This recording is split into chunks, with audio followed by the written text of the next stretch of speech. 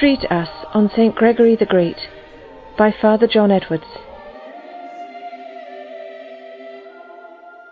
St Gregory the Great, September 3rd. September 3rd, incidentally, is the day on which Britain entered the Second World War. And St Gregory would have been interested in this from heaven and been praying for the whole of Europe because he was much involved with the barbarian tribes from the north. Now, he's born in the Dark Ages. He was born in 540, died in 604, aged therefore 64 when he died. There were 16 popes called Gregory, but this is the Great. He was wealthy, civil magistrate, and in authoritative positions in Rome as a young man, founded monasteries, was very wealthy.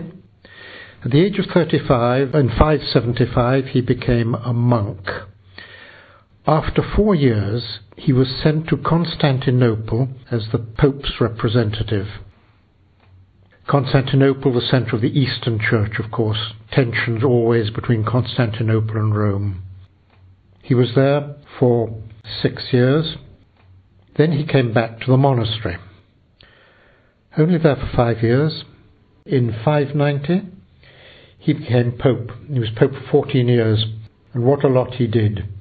He was only 2 years in the papacy when he had to make treaties with the invading Lombards. He reformed the administration of church lands, managed to devote an awful lot to charity.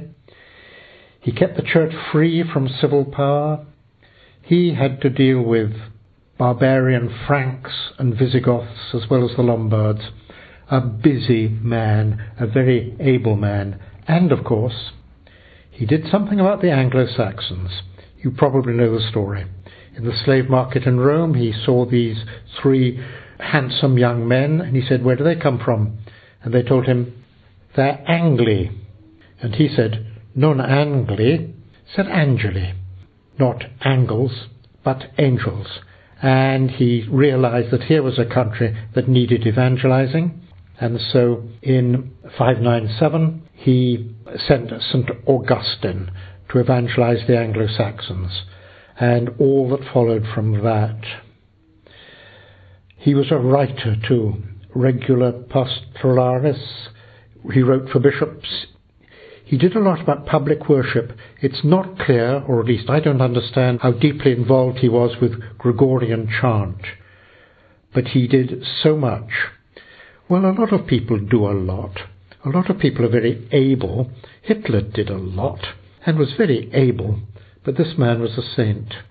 And the nearest I know we can see of his mind is from a homily he wrote. I reproach myself.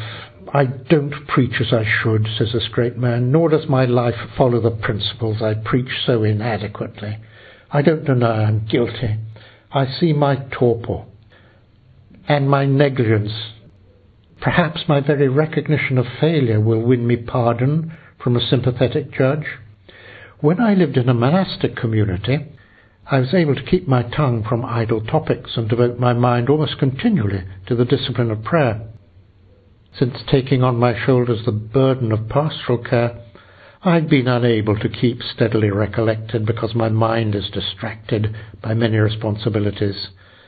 I'm forced to consider questions affecting churches, monasteries, take part in civil affairs, worry over the incursions of barbarians, fear the wolves who menace the flock entrusted to my care.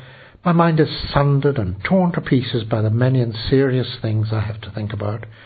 When I try to concentrate and gather my intellectual sources for preaching, how can I do justice to the sacred ministry of the Word? And there's a lot more like that, which makes me like this man very much. He thought he was a pretty poor specimen, and look at all he did for the church. Well, you and I, who perhaps genuinely are poor specimens, have a patron in this very great saint. St Gregory the Great, pray for us and keep praying.